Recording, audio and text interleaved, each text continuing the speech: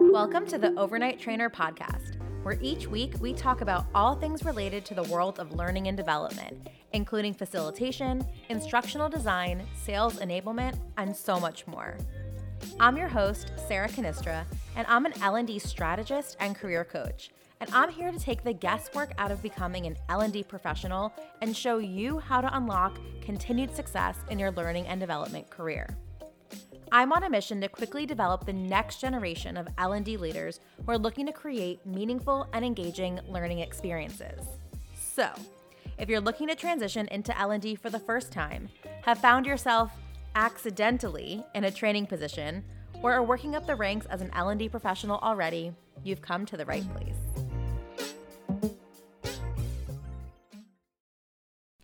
Welcome back to another episode of the Overnight Trainer Podcast. I am so happy you are here with me today, and I have the coolest guest on today's show who I know many of you know and love. But before we get to all of that, I want to talk about an exciting partnership, or two partnerships that I have built to offer to you. So as you know, I only open up 2 spots per month for my L&D executive coaching, which is a 6-month intimate one-on-one container where I coach you how to have a strategic mindset around leading the learning and development function. So I am partnering with 2 amazing organizations to make this experience even more fruitful for you. So the first is that when you join the executive coaching program, you will get access to the Learning Cluster Design Workshop. It's hosted once per quarter. And in this, it's a 2-week virtual learning experience co-facilitated by me, where you'll learn the ins and outs of the Learning Cluster Design model and actually leave with a learning cluster for an L&D challenge you are currently facing. The second partnership is that you will get 6 months access into Andy Storch's talent development think tank, where you'll have access to a network of hundreds of other talent development professionals, and we have weekly networking and educational sessions. So I am personally a member of the talent development think tank, and in just a few weeks, I've learned so much, so you will get access into that. So I am super pumped, super excited to be partnering with both Learning Cluster Design and the talent development think tank on this. So if you are interested in signing up for executive coaching, you can schedule a free consultation call by going to www.theovernighttrainer.com/work-with-me. All right, on to today's show. I am so excited to have Jeff Lowndes on the show today. I know you are all super pumped about this. Jeff is an L&D partner and advisor working on the sales, learning, and enablement team at Snap. During his career, Jeff has successfully built onboarding programs and run company-wide learning programs, all while coaching his peers and facilitating learning experiences. In addition to all of that, Jeff is on the speaker scene. He is an L&D technology specialist and recently spoke at ATD's Tech Knowledge Conference. Jeff, welcome to the Overnight Trainer Podcast. How are you? Yeah, I'm doing good. Thanks so much for having me.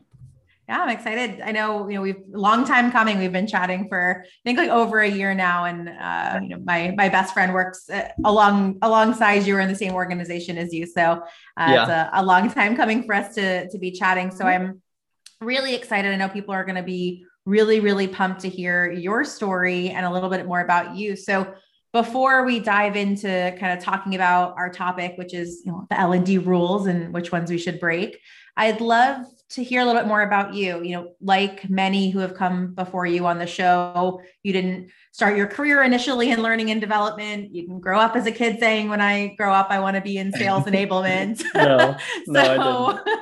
Tell us a little bit about who you are, your journey, and how you ended up where you are now. Yeah.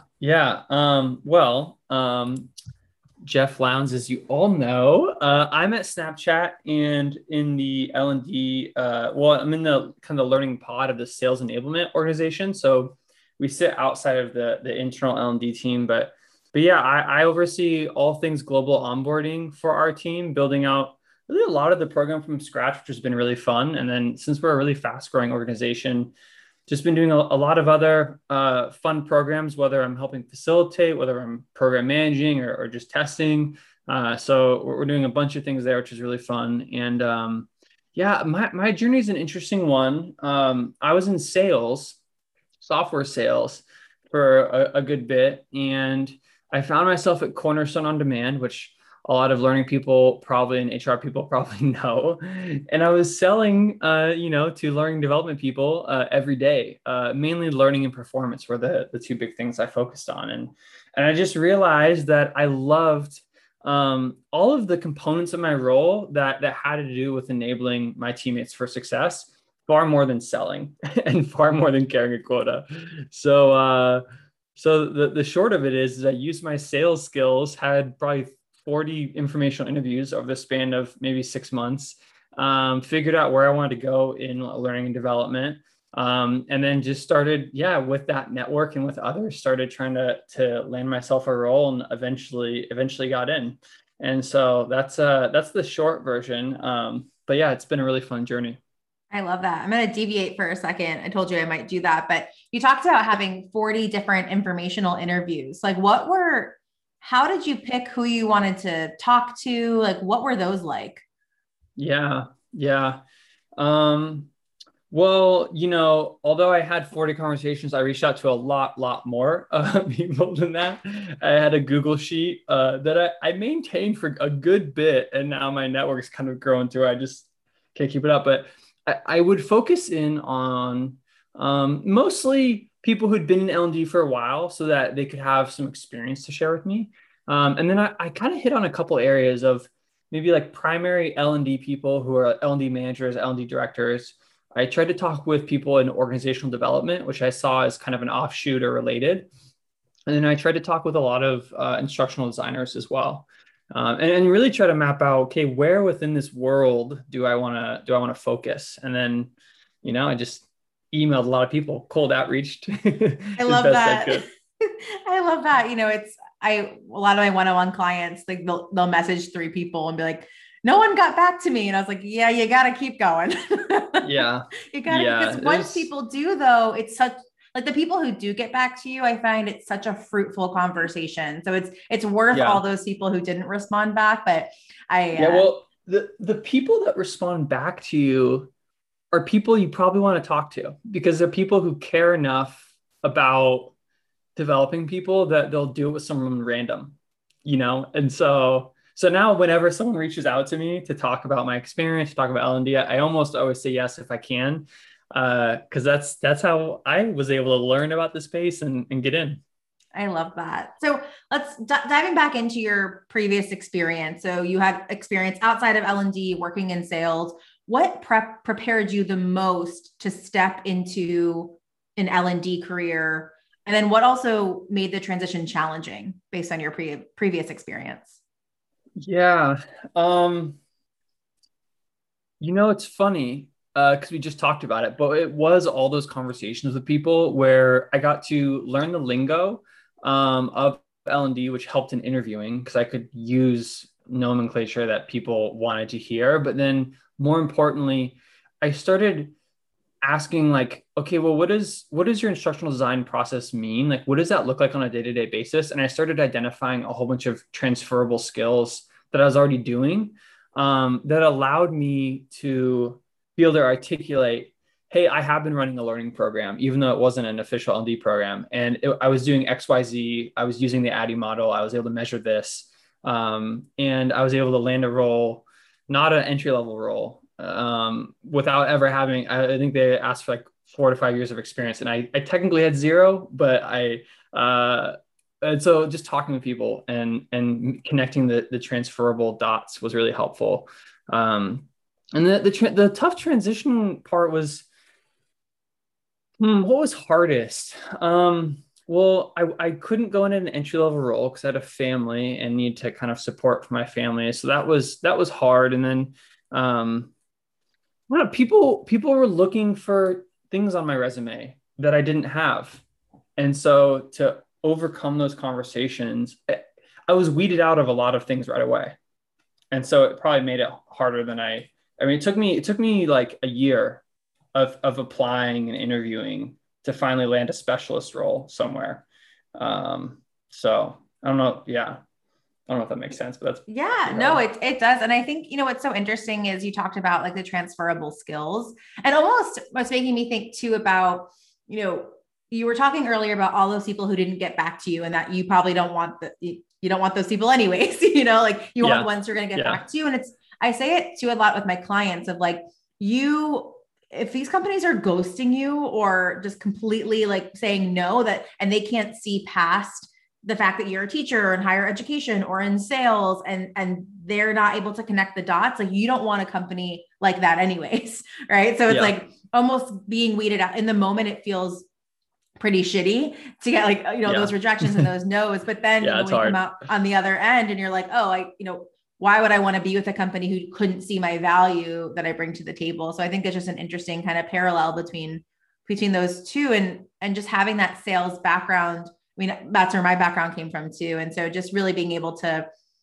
sell it, right? Like essentially just you're selling yourself is what you're doing here, and selling the fact that you've done these things. And I think that's where people struggle the most is like, how do I I've done the job. How do I sell doing it? So it's interesting to hear how you were able to do that. Well, I think also now that you're saying that, it also brought up a good point that I have to do now in my L&D career a lot is I kind of have to I would have to bridge the gap for recruiters of you're looking for XYZ, and let me tell you how I've done that. Let me tell you a story about how I've done that. They may ask, oh, like, what's your instructional design process? And I wasn't in L&D before, but I said, oh, well, let me tell you your story. And I have to do that now because subject matter experts, they're not going to come into L&D land. Like I have to bridge the gap for them and, talk about how what their idea is or what their problem is can be solved in oftentimes a way they're not envisioning. And I have to kind of walk them through. So what forced me to learn in interviewing, I do every day in my job anyways. I love that. Come to L&D land. I like that.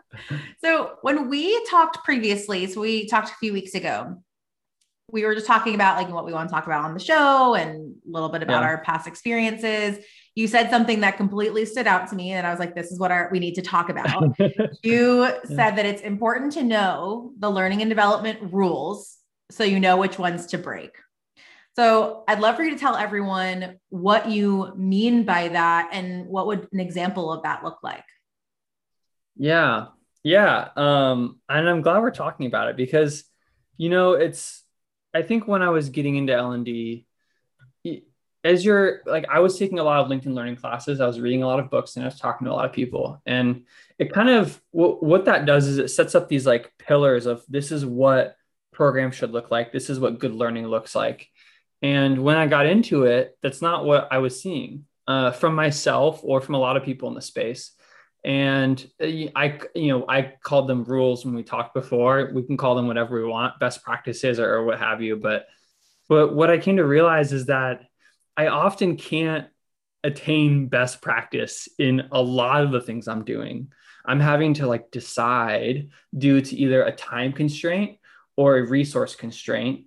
If you're thinking in the project management, triangle, you have time, resources, and was it money, I guess, is the budget, other thing. Yeah. Budget. There's always short on something. And so you have to know what you want to hold fast to for a given program, but then also where you can bend or break a rule so you can still deliver something of value to people.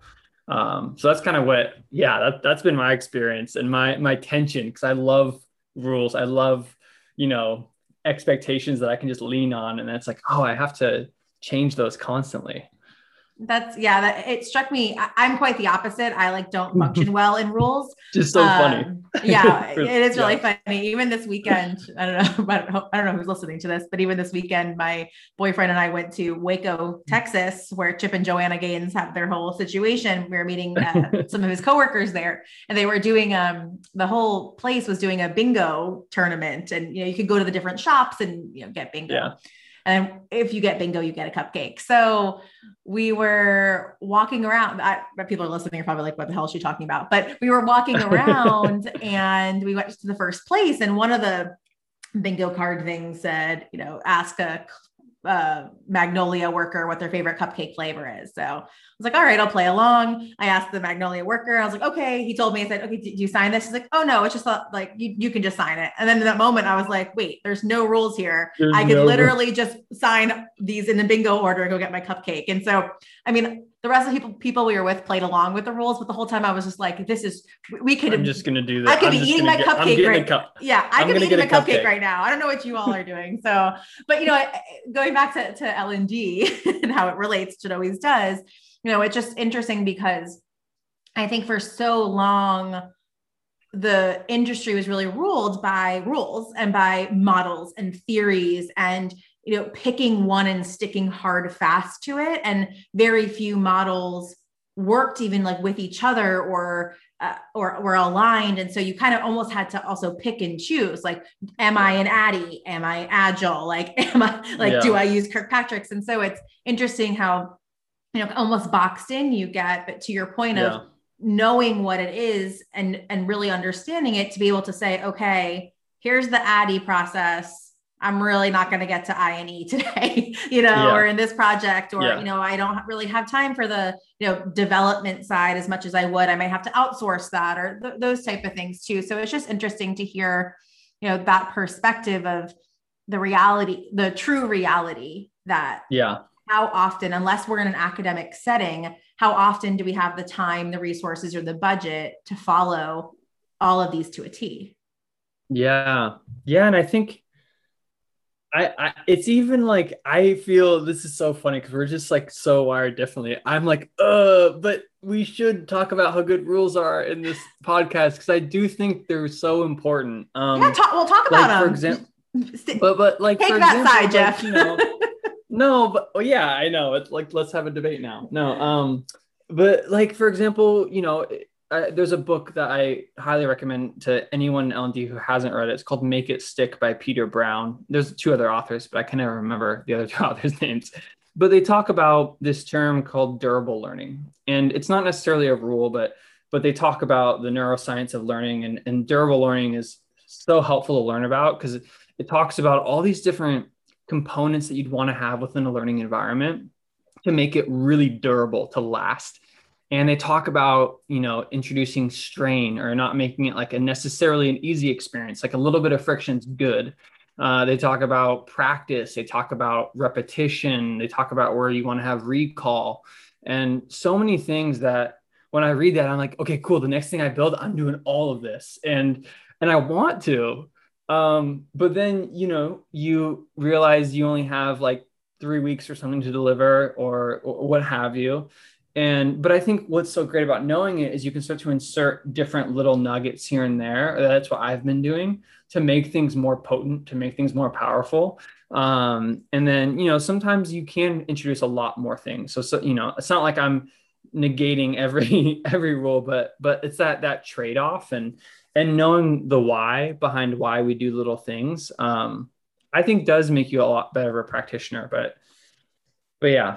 Anyways, I love the thought there. I know we're kind of going off, but I like where we're going. I like the thought of being able to identify that, okay, I cannot apply all 5 of these based on whatever restrictions I have, but I'm going to go and I'm going to pick 1 or 2. And it's interesting. I love that idea. And that's how we're aligned now. But that's how I operate. And it's interesting. Before we started recording, we were talking about Crystal Kadakia and her model, and I consult for her, and I also help host workshops, and it's very serendipitous that we're talking today because we had a workshop this morning, and one of the things came up was about upgrading learning assets, and one of the examples that we often use is like, speaking of, looking for a home, right? You were talking about that before we recorded too, but you could put your home on the market and you could, completely renovate it and,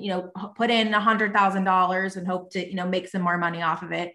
Or you could, throw on a coat of paint. You could maybe refinish the floors instead of replacing them. That there's other things. You don't have to do all, we call them the 9 elements of modern learning. You don't have to do all 9 to make it a great learning experience. That maybe just painting the walls and refinishing the floors will get your home sold. But we sometimes put so much emphasis in like from excitement, and I think also from it being there on paper saying this is the model, follow the model, that sometimes we feel that pressure to do all 5 things or all 9 things, where to your point, looking at it and saying what are going to be the top 2 they're going to make the most impact. So I love that. And if you think about it too, why do you think in the L&D world we get so fixated on following all those rules to a T? What do you think is the reason behind that? I mean, there's a bunch of factors, obviously. I do think people want to be the best they can be.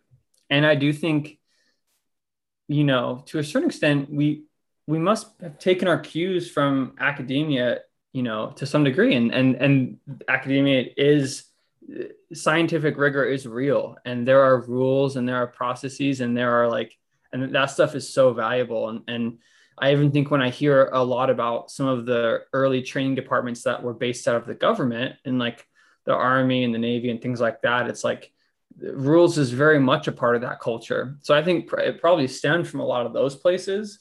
And then naturally, when you're scaling out, how should ATD tell people how to do things? There needs to be, to some degree, some rules and standards. And so I think it goes from there, but I think it's just a really interesting dynamic because I don't know the percentage of people, but a very high percentage of L&D people do feel that tension of this is the model, and then this is what actually happens.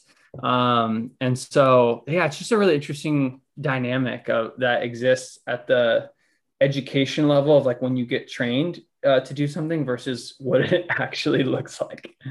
Yeah, I think it's interesting too. I was thinking about this, that there's Mosher has the 5 moments of learning need, and I think a lot of times the L&D rules that we have and a lot of these frameworks work really well with the first moment of learning need, of learning something new.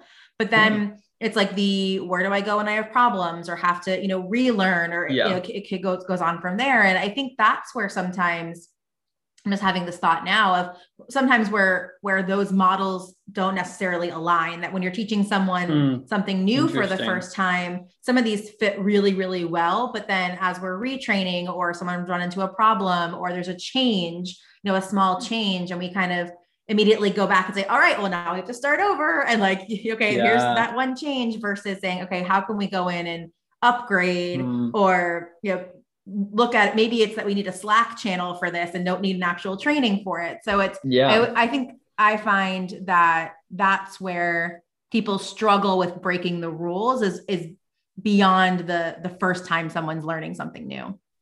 Well, and it's a really interesting point you bring up. Shout out to Bob Mosher and all them over at, 5 learning moments of need. People should definitely check out their work. I think it's an interesting thing you bring up, and I'm actually not super versed in their whole model. I couldn't rip off all 5 stages, but when I think about the new stage, when someone's learning something new, they usually have the most time available to do it.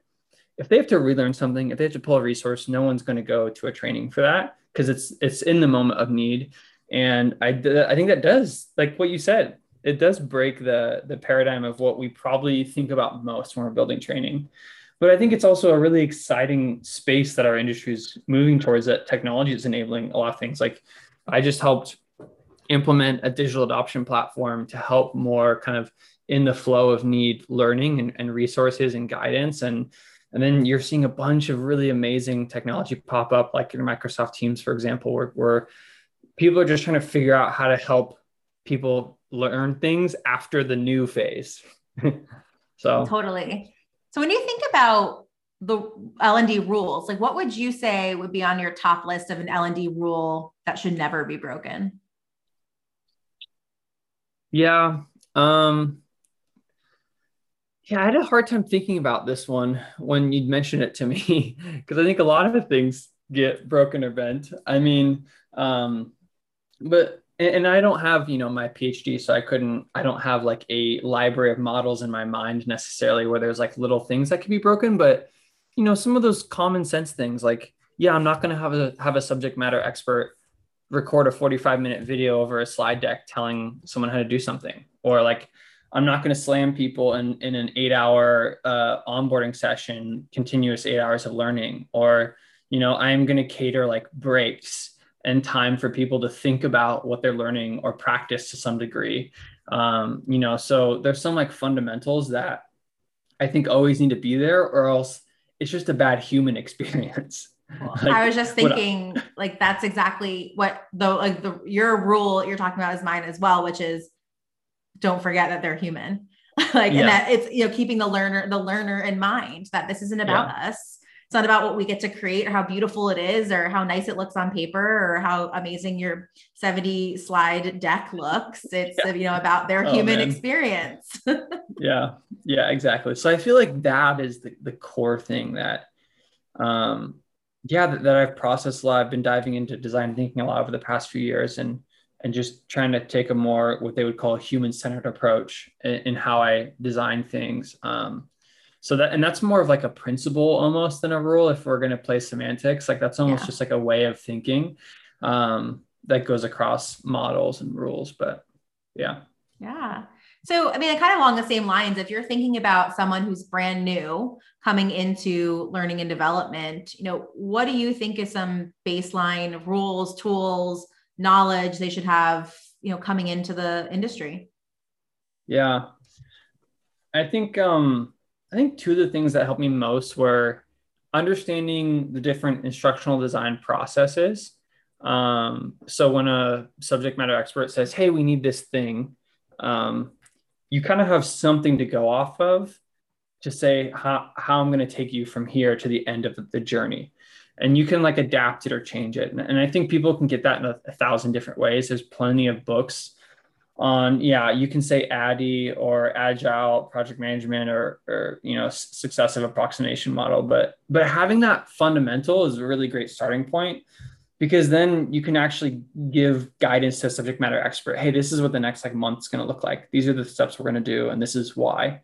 The other thing that's helped me a lot that I didn't get early on, honestly, enough of, but I focused more on Kirkpatrick's and things like that, which are important. But I just started in the past couple of years learning a lot more about how humans learn. And I think that's been so helpful, hearing like what I said, Make It Stick by Peter Brown, Wired to Grow by Britt Andrietta. Just hearing how humans learn things and retain knowledge has been so insightful.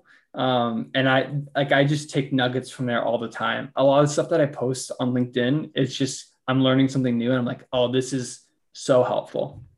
Well, that actually kind of leads me to my next question of like, where do you go? Like, how do you stay caught up on everything? It sounds like you read a lot, which is awesome, but like, what's your tips, tricks, techniques for staying up to date? Yeah. I mean, I audiobook a good amount. My wife always gives me crap because I'm like, I've read this book. She's like, did you read it or did you audiobook it? I'm like, I audiobooked it, but it's still reading. I consumed it. No, so I audiobook a lot. There's some great podcasts out there like this one. There's also a couple other great podcasts like The Learning Geeks. So a couple guys from Accenture and McKinsey who just have been in the field a long time. If You Ask Betty's another great podcast. Books. And then LinkedIn's a big one. I have over time just followed people I've engaged in the community. And in that, I found people that just like curate. My feed is like my LinkedIn feed. I try not to scroll it too much. It's sometimes I do, but that is a big source of people sharing articles or sharing thoughts or things like that. I love that. I always say your network should work for you. It's whether you're job hunting, when you come in, you should see people posting jobs. If you're there to learn, you should be seeing people who you're learning from. And it shouldn't just be a free for all of random people, that if you curate it, and I have a whole podcast episode about that, of like really making it work for you so you're getting the most out of it, which is awesome. Yeah. So when you think about L&D leaders, what is your advice to L&D heads of L&D leaders in general who are struggling to break some of those more antiquated rules, quote unquote? People can't see I'm quoting, but I am, set forth by those that have come before us, maybe from academia or even the military. What's your advice for them to break free of some of that? Yeah. I mean, it's something I've been doing is just running what I like to think of as small experiments. David James, who's a CLO in the UK, talks about, he uses the word experiments a lot, and I started tagging on to it. It's like, can I try something? Know that it's okay if it fails, and do it in a way that like I don't have to get approval from anyone. I can kind of just like do it, and then if I gain value, I can then sell it in. So like the small experiments, and then like just hearing anecdotes from other people who are trying new things. Like if you hear someone's doing something cool, call them, set up an informational interview. And then you can, then like I do that with my leadership. I say, hey, I know this other company, this is what they've done, and these are the results. Like we should try this. And people can't be like, well, that's not accurate. Like maybe not right now, but those anecdotes, like I feel like help me sell in things all the time. I love that. I think that goes back to like the importance of like having a solid network and, being able to go places to learn from, like you wouldn't know that if you didn't, scroll on LinkedIn or do some research on, hey, I saw this other company is trying this new technology and I talked to so-and-so who's leading that there and they've had these results, and that all comes from having that strong network and being able to lean on it, which is awesome. And so I'm so appreciative of all of this. I mean, this is so great. We talked about my audience and it runs the gambit, but I think this episode will absolutely be on repeat for people who are new to L&D, trying to get into L&D, who have been in L&D. This has been so rich, the information that you've given us. So where can people find you, connect with you, learn more about you? Yeah. Thanks, by the way. It's been a super fun conversation. And it's so funny. There's like a bunch of offshoots we could have just dove down for 45 minutes. I know. Want to keep it short. People can connect with me on LinkedIn.